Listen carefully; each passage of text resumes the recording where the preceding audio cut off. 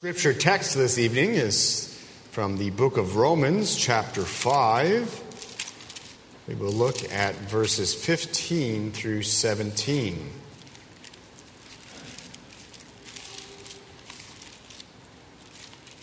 Romans 5, beginning in verse 15. But the free gift is not like the offense.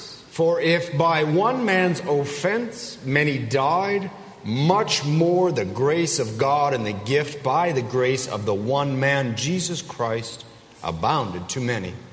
And the gift is not like that which came through the one who sinned. For the judgment which came from one offense resulted in condemnation. But the free gift which came from many offenses resulted in justification. For if by the one man's offense death reigned through the one, much more those who receive abundance of grace and of the gift of righteousness will reign in life through the one, Jesus Christ. The word of God. Would you pray with me, please? Father, we seek your help. We thank you, Lord, for an evening blessing, for the opportunity to gather and worship you, to know, O Lord, in spite of our imperfections, in spite of our weaknesses, in spite indeed of our sins and rebellion, that we have righteousness before you because of the Lord Jesus Christ, that we have the earnest of our inheritance in your Holy Spirit, that, Lord, you are patient with us and you minister to us. And so, Father, we seek to continue worshiping you this evening.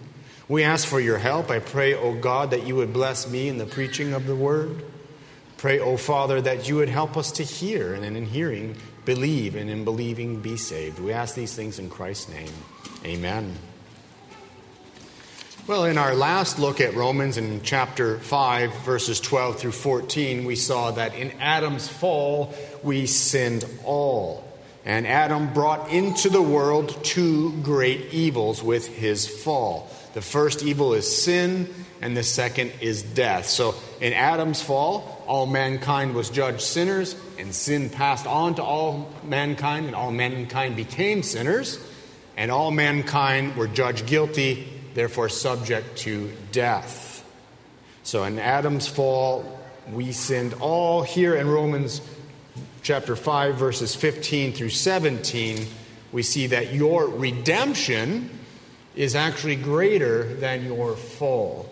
Mankind has fallen from a very great height. Nevertheless, the redemption offered to us in Jesus Christ is actually greater than that fall. So it is in that way that the gift is not like the offense.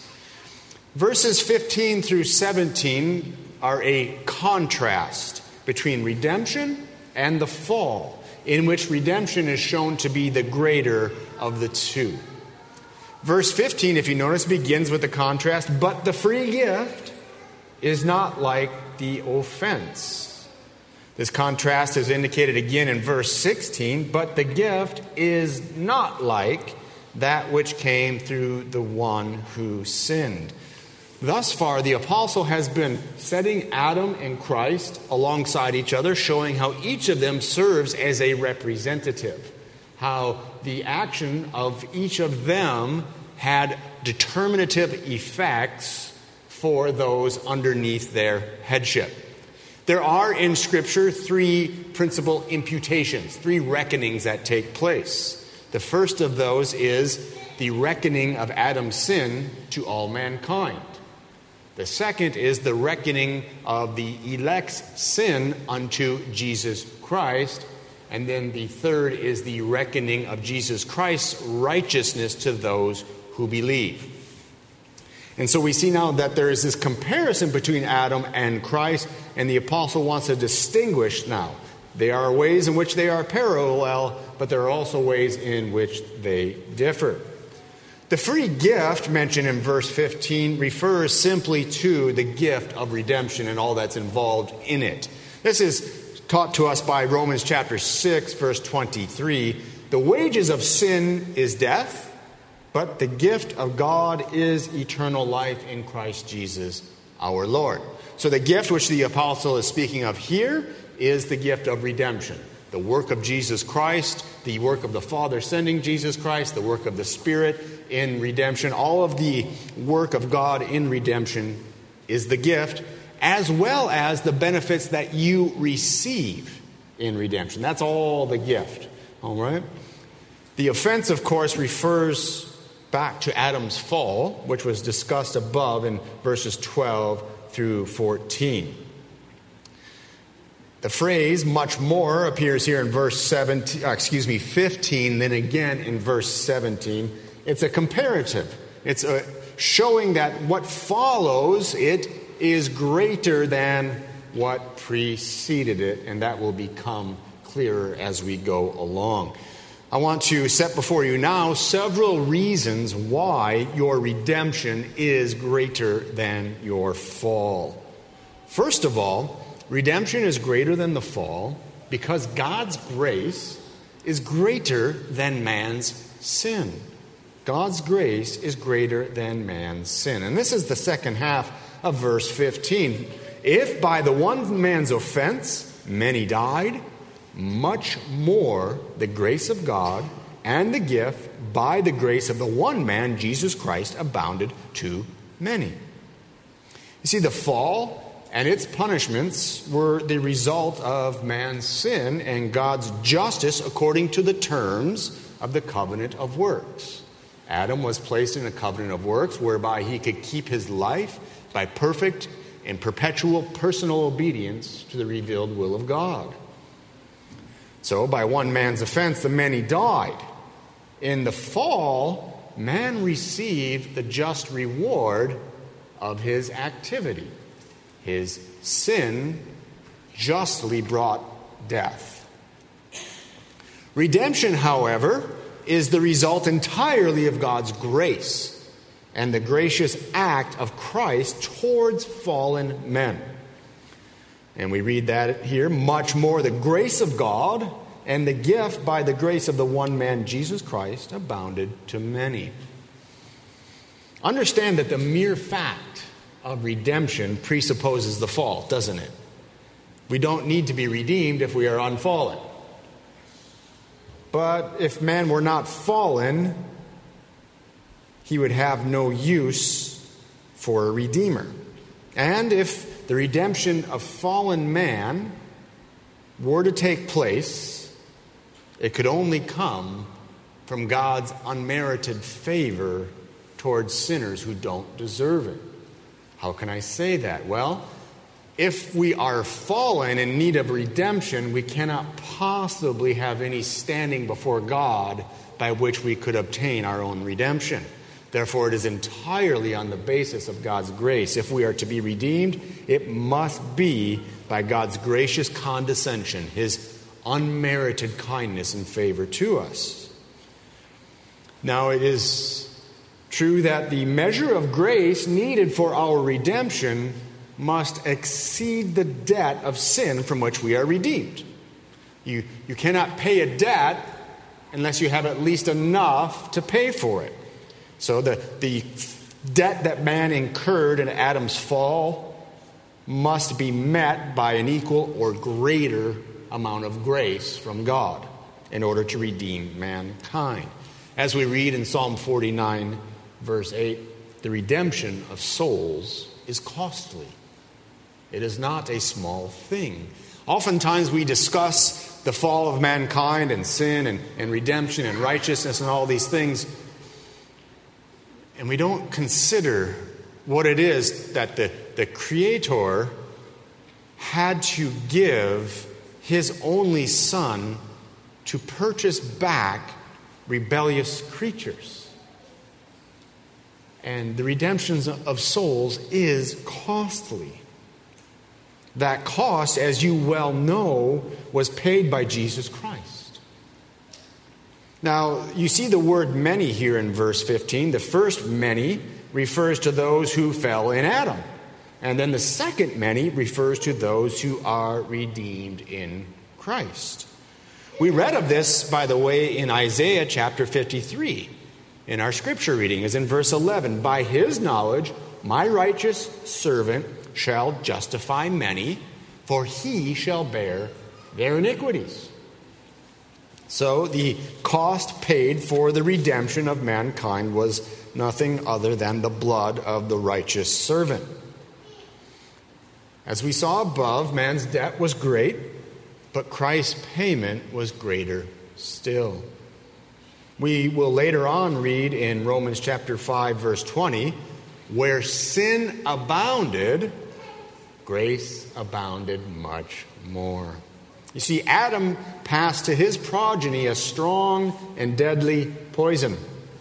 But Christ is an antidote that is stronger still. And so the first reason that your redemption is greater than the fall is that the grace of God is greater than the sin of man.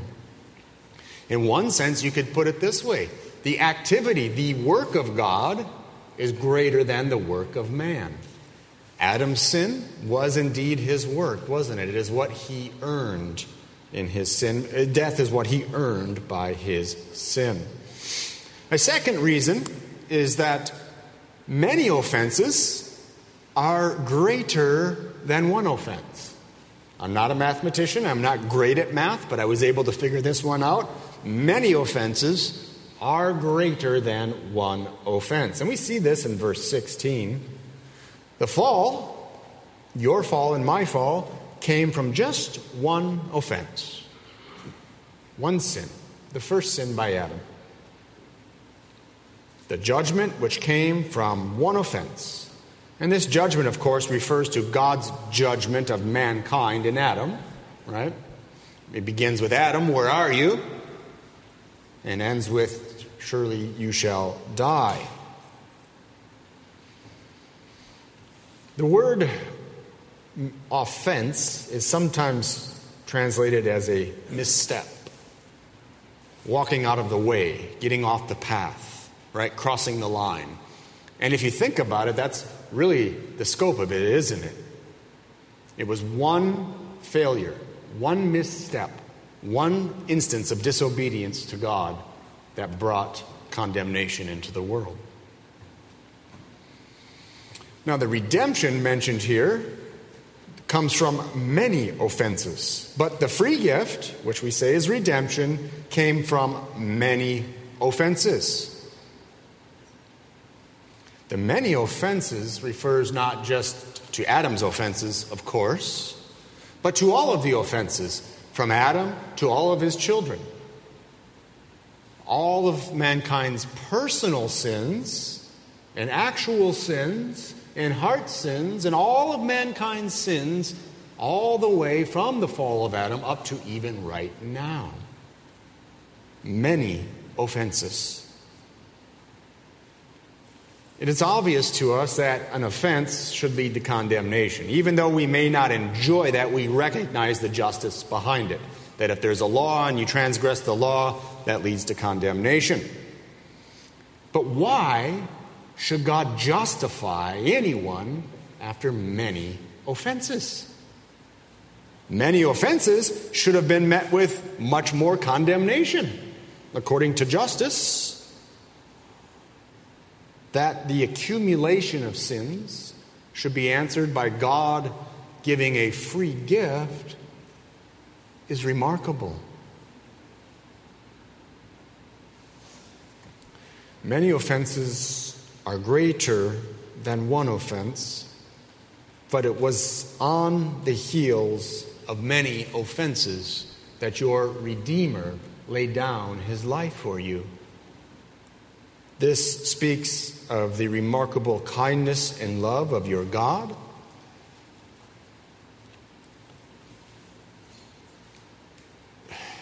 At one time, God destroyed the whole world in a flood because of man's sin. And yet, he preserved 8 people. And he preserved those 8 people in order that he could one day send a Savior who would pay for the sins of all people.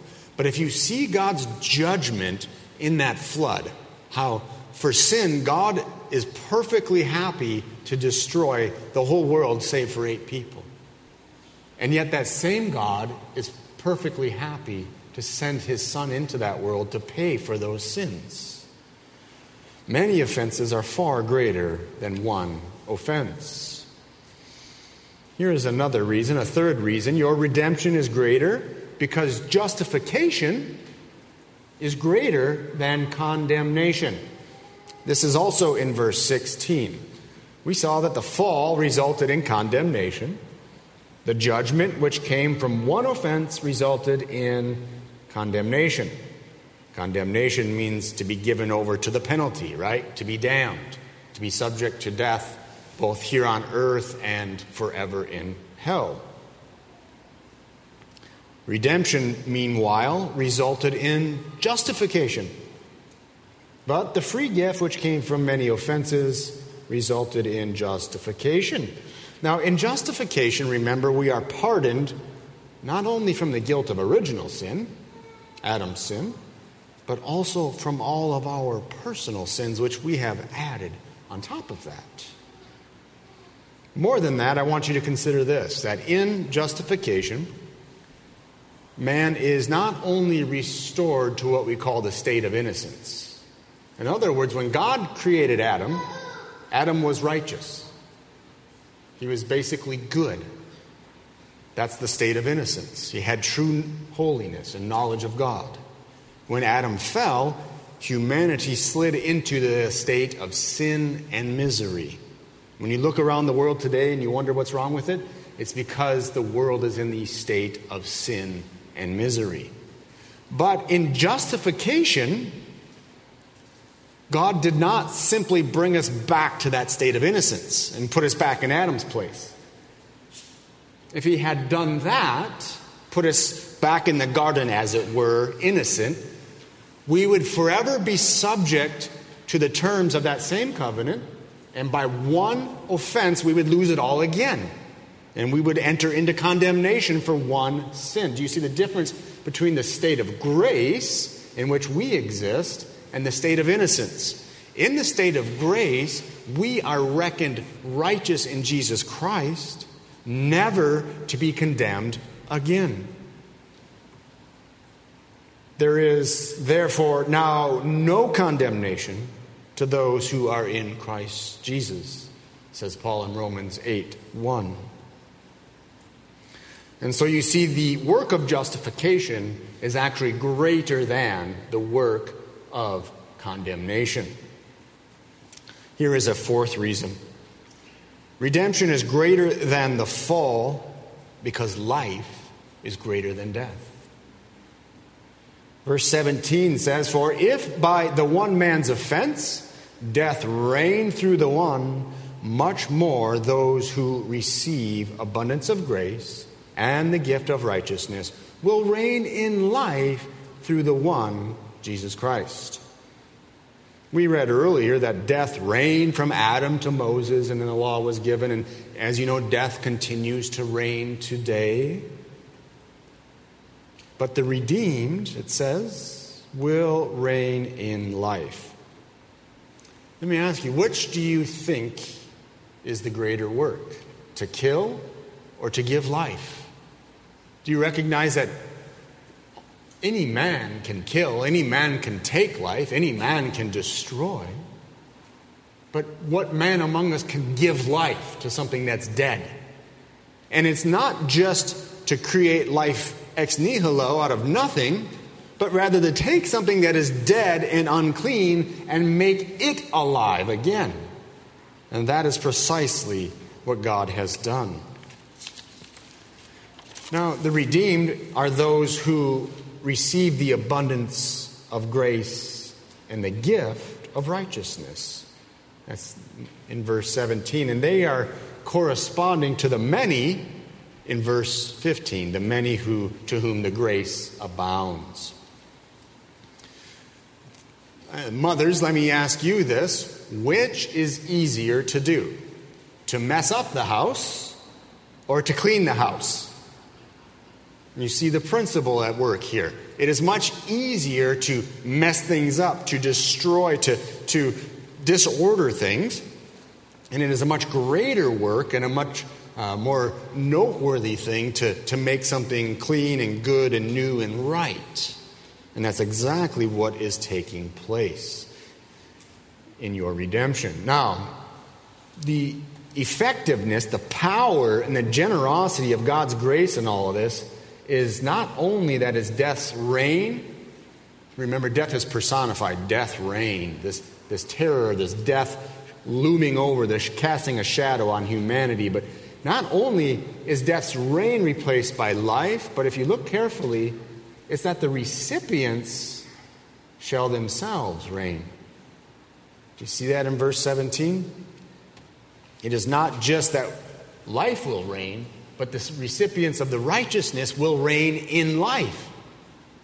That is to say, those who are redeemed will be the ones who reign. So it's like we will gain the upper hand over death.